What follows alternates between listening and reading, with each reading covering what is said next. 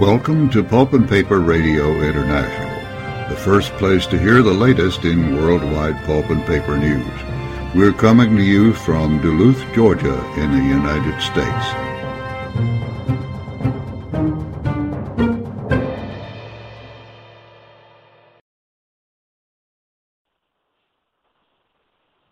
Welcome to Wireside Chat, Pulp and Paper Radio International's monthly show offering insights into the pulp and paper industry worldwide.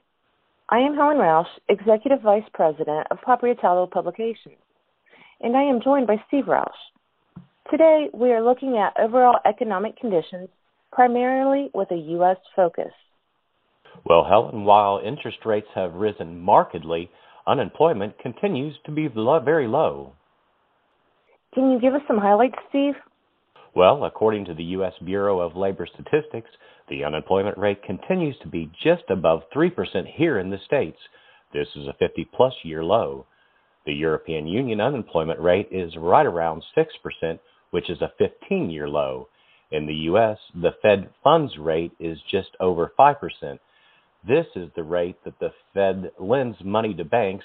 Retail and commercial rates are much higher. Things sound pretty good.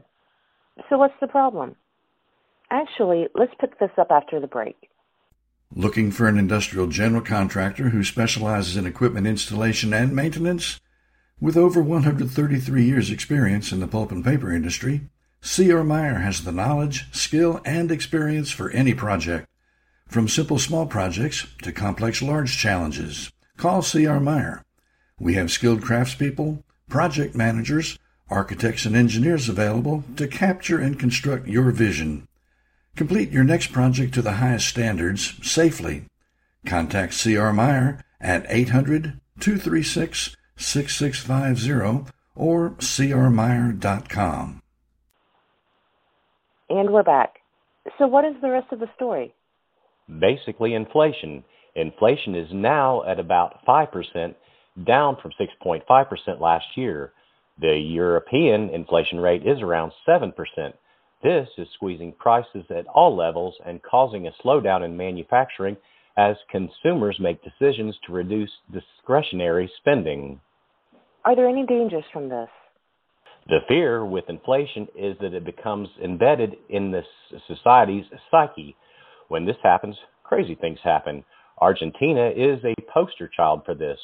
From 1980 to 2022, the average Argentine inflation rate was 206.2% per year. This means an item that cost 100 pesos back in 1980 now costs 902.38 billion pesos. Yes, with a B. It is impossible to run a country or plan a lifetime career in such conditions. Is this really a danger in the U.S. or in Europe? Well, not yet, but the threat is always hanging over our heads. Well, what causes inflation? The classic definition is too much money chasing too few goods.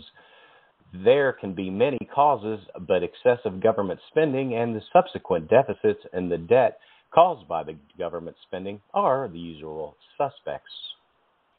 Where does this stand? COVID-19 was a game changer. The U.S. went from a deficit just under $1 trillion in 2019 to $3 trillion in the following year, 2020. It was still nearly $3 trillion in 2021. Now, the national debt, which is the summation of all the annual deficits, has gone from $3.2 trillion back in 1990 to nearly $31 trillion today. In the same time period, the national debt has grown from about 50% of the GDP to around 130% of the GDP. Interest on the national debt may soon approach $1 trillion per year.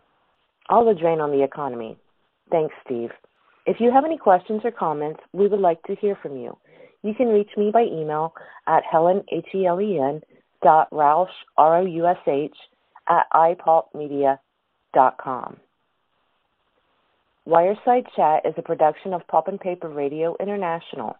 Copyright 2023, all rights reserved.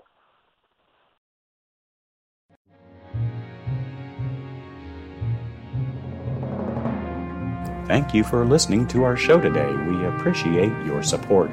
Make sure you're always reading the highest-ranked e-newsletters in the worldwide pulp and paper industry. They are globalpapermoney.com and nipimpressions.com. This program has been produced by Pulp and Paper Radio International, now in its 11th year of delivering worldwide pulp and paper news when and where the listener desires. Copyright 2023, all rights reserved.